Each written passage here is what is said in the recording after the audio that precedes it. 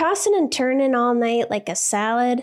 It's time to put those sleepless nights to bed for good. Enter Tenasi, my sleep saviors, and they have science to back up their sleep, anxiety, and pain-relieving powers. Back in 2016, they invested a $2.5 million grant to Middle Tennessee State University to study the hemp plant. Turns out their special patent-pending CBD-CBDA formula is twice as effective as CBD alone and can be more effective than over-the-counter ibuprofen, acetaminophen, and aspirin. So if you're tired of tossing and turning like a rotisserie chicken, then Tenasi's got your back with their range of great products from tinctures to gummies to lotions. Tenasi is my go-to when I can't sleep or I have way too much anxiety. I'm so glad that I discovered them. So go to Tenasi.com and use the code POWER to get 25% off your order. That's Tenasi.com, Tanasi, to get 25% off your first order with the promo code POWER.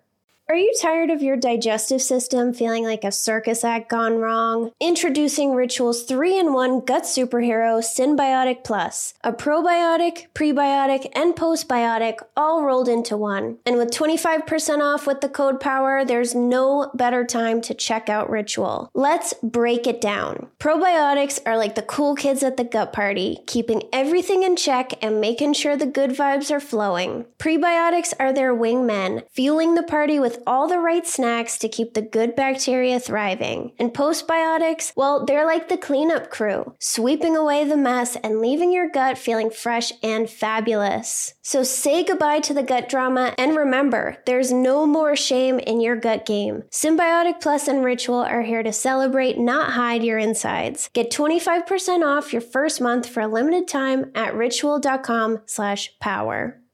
Sober Powered is sponsored by BetterHelp. I was a stress drinker, and I thought, if only I didn't have so much stress, I wouldn't have to drink this much. But do you know why I had all this stress? Because I didn't have the skills to take stressors off my plate, so they built up and wore me down. Some stressors are big and others are small, but carrying around 25 minor annoyances is going to have an impact on you. Plus, did you know that alcohol messes with our stress response system and decreases our ability to handle stress? It makes small things seem like a much bigger deal. Learning how to manage stress and take things off my plate has changed my life. I'm calm, I'm less reactive, and I believe that I can handle whatever comes my way. I feel proud of the way that I handle things now. You can get there too. Get it off your chest with BetterHelp. Visit betterhelp.com/sober to get 10% off your first month. That's BetterHelp, HELP.com/sober. I'm Jill, and I'm a sober scientist who talks about the science and psychology of addiction. There are a lot of things that influence developing an addiction, and none of them are that we're weak-willed losers. In the Sober Powered podcast, you'll learn how and why addiction develops, how alcohol changes the brain to keep us drinking, and most importantly, that you're not alone. The things you experience are experienced by many of us.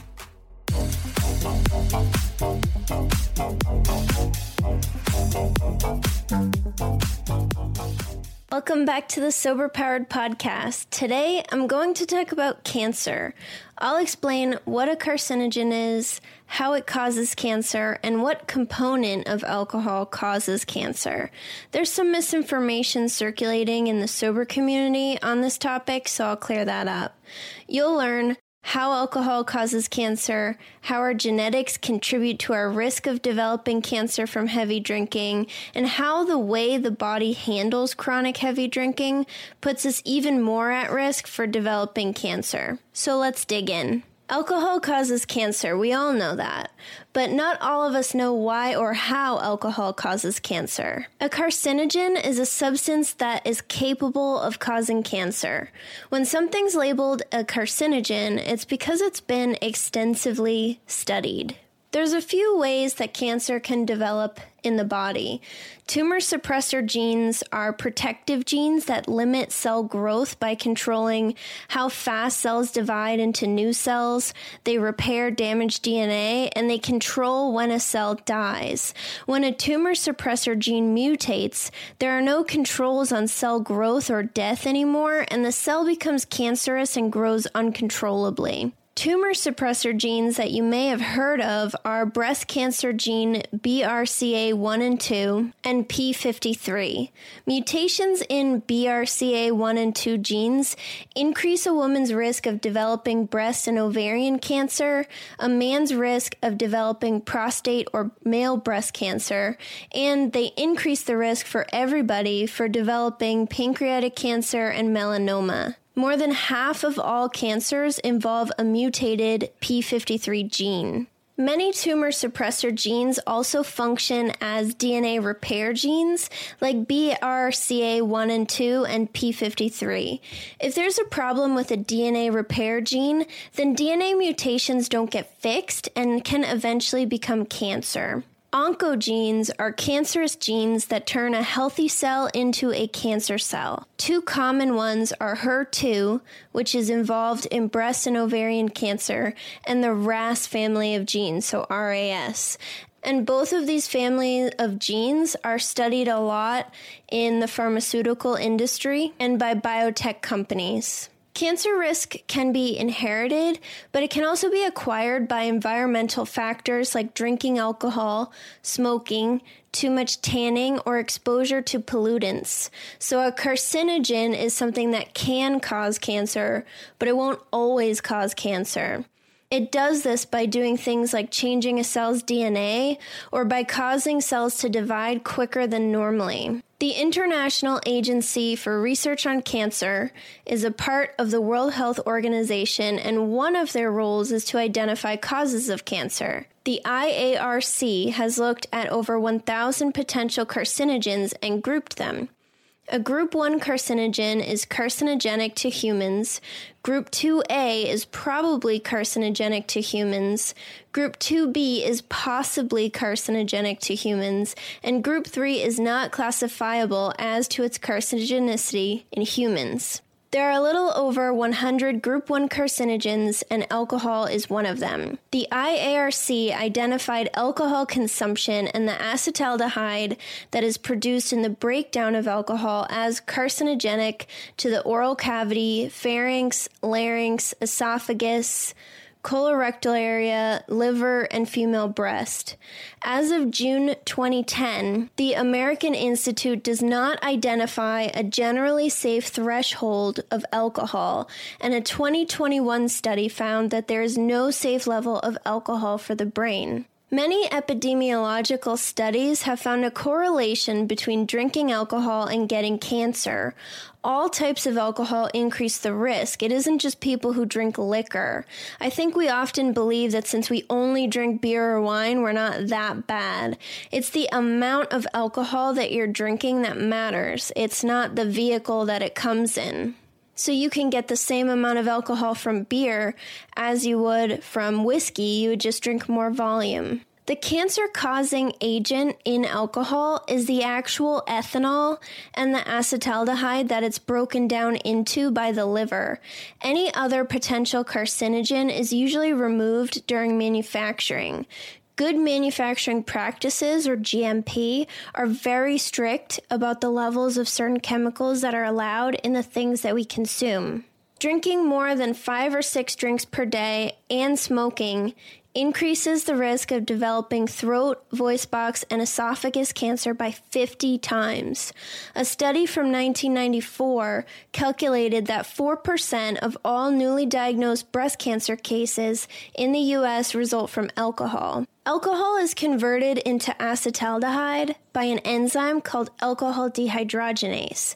There are 7 genes that encode for alcohol dehydrogenase enzymes that result in different activities, and some can be 40 times more active than others.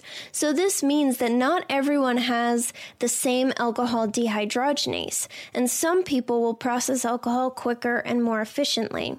So we don't all process alcohol exactly the same, even though we use the same enzymes to do it. There are also 2 variants of the second enzyme, aldehyde dehydrogenase, in the human population.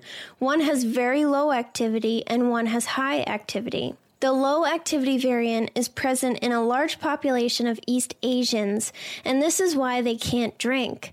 As they drink alcohol, acetaldehyde is produced, and their second enzyme doesn't work very well, causing the acetaldehyde to accumulate and make them feel terrible. So if you feel horrible while you drink, you're less likely to drink. The variant of alcohol dehydrogenase that you have determines how quickly alcohol is broken down into acetaldehyde, and the variant of aldehyde dehydrogenase that you have determines how quickly acetaldehyde is broken down into acetate, which is not a carcinogen. The longer the acetaldehyde stays in the body, the more opportunities it has to damage DNA and cause cancer. So just to repeat that, our bodies all use alcohol dehydrogenase and aldehyde dehydrogenase to break down alcohol and then break down acetaldehyde, but we don't have exactly the same enzymes as each other. So we'll all have different variants and they work at different efficiencies. So some of us are very good at processing alcohol, some of us are okay, and some of us can't process it very well at all. So that makes a big difference on how much alcohol you drink and your risk of developing a problem, and it also plays a factor in your risk of developing cancer from your drinking. Additionally, for chronic heavy drinkers, other pathways to eliminating alcohol become active because we're drinking so much and so frequently. These pathways are not turned on in social drinkers. An enzyme called cytochrome P450E21 turns on and breaks down alcohol, but in the process, it creates free radicals. Free radicals damage DNA and cause cancer. UV radiation also causes the production of free radicals, which is why we wear sunscreen. Excessive alcohol consumption also produces free radicals inside of your body, so imagine going to the beach and intentionally never wearing sunscreen ever. And the amount of alcohol that triggers cytochrome P450E21 to turn on is different for everyone, and it's likely determined by your genetics. A 2002 study suggested that 3 drinks per day for 1 week is enough to turn on this enzyme.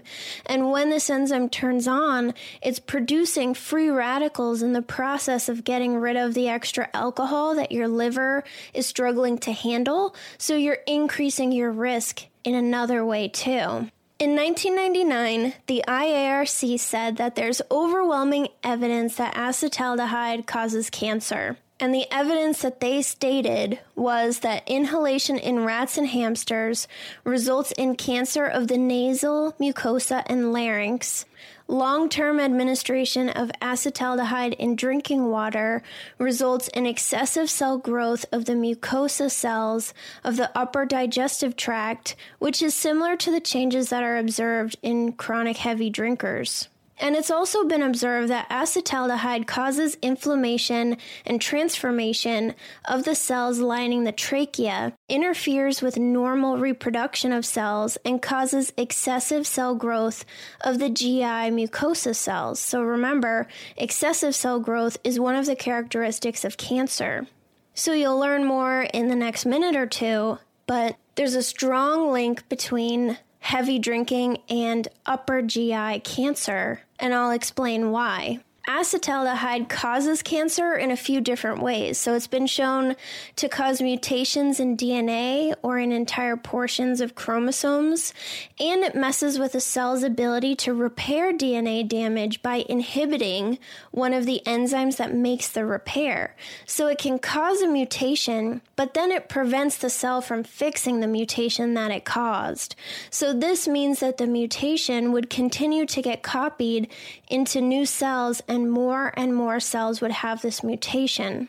Way back in episode 6, like an entire year ago, I explained how acetaldehyde forms adducts with DNA, meaning that it attaches itself to DNA. So acetaldehyde is a highly reactive molecule, and it can bind to proteins, fats, and DNA, causing the original molecule to lose some or all of its function because the addition of acetaldehyde is disrupting it. So the structure of a molecule has a big influence on its function. DNA adducts can cause mutations in oncogenes or in tumor-suppressing genes too, but not all adducts are dangerous though. There's one that has been detected in human white blood cells and in rat liver after drinking alcohol called N2-ethyl 2'-deoxyguanosine, and there's very little evidence that it causes DNA mutations, so don't be afraid that your body is filled with cancer-causing DNA adducts or something. Also, it takes a really high concentration of acetaldehyde to form adducts, except in the GI tract. And this is important because remember, the alcohol dehydrogenase and aldehyde dehydrogenase enzymes that you have determine how much acetaldehyde accumulates in your body. So this is all connected. Spermidine is a compound that's found in most cells in the body, and it promotes cell death and protects us against aging. As cells age, they die off and are replaced by new cells. So this compound helps them die off and not just hang around forever. So acetaldehyde can react with spermidine to form a new molecule called crotonaldehyde, which has been found to bind to DNA and cause mutations.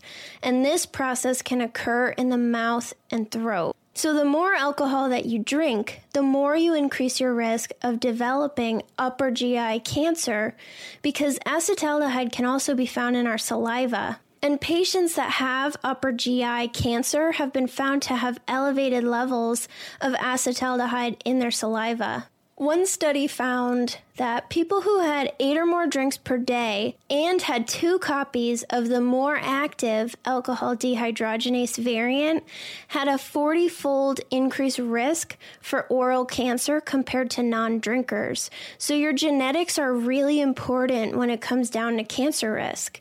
There are a lot of other studies that found similar results, certain variants resulting in an increased cancer risk, not just for oral cancer, but for upper GI tract, liver, and breast cancer too. And that's because this variant allows more acetaldehyde to accumulate in our cells. And if it's hanging around longer, it has more opportunities to do damage and potentially cause cancer.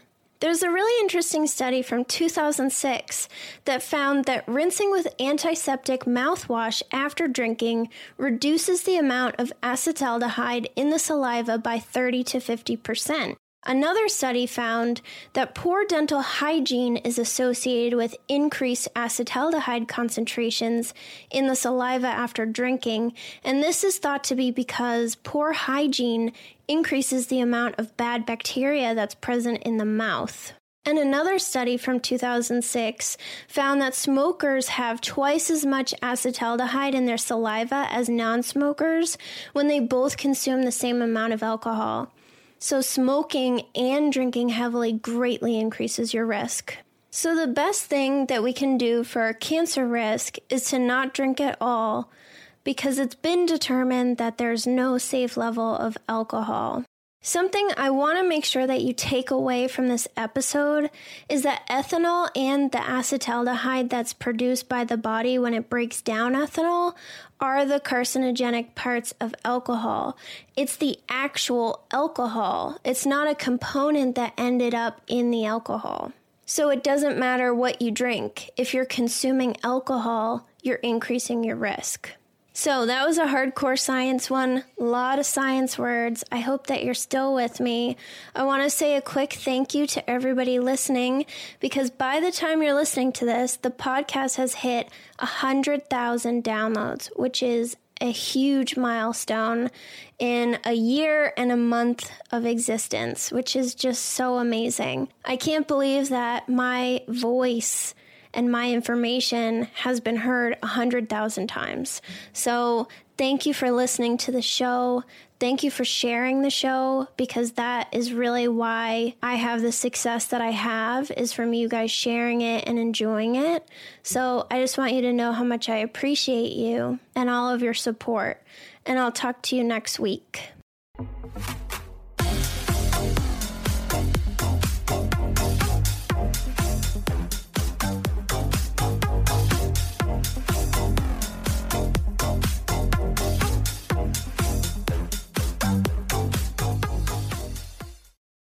Madeline, and I'm the host of the Happiest Sober podcast. I got sober in my 20s after a decade of gray area drinking, and the greatest plot twist of all time was realizing that alcohol, the thing that I thought made my life the most happy and fun and exciting, was actually the exact thing preventing me from living my happiest and best life. My mom is 40 years sober, and she joins me on my podcast very often. I like to call her my part-time co-host, and I also bring you solo episodes where I share my top tips, tricks, and mindset shifts in sobriety, and lots of how-tos for navigating all the things sober, from weddings to parties to holidays to bachelorette parties to trips. I'm also joined by so many guests who come on and share their sober stories, and they're all so inspiring. I'm here to show you that life doesn't end when you quit drinking. In fact, it's very much the opposite. And no matter what your relationship was with alcohol, life can be the absolute happiest when you're sober. New episodes come out every Tuesday. You can listen to Happiest Sober podcast wherever you get your podcasts.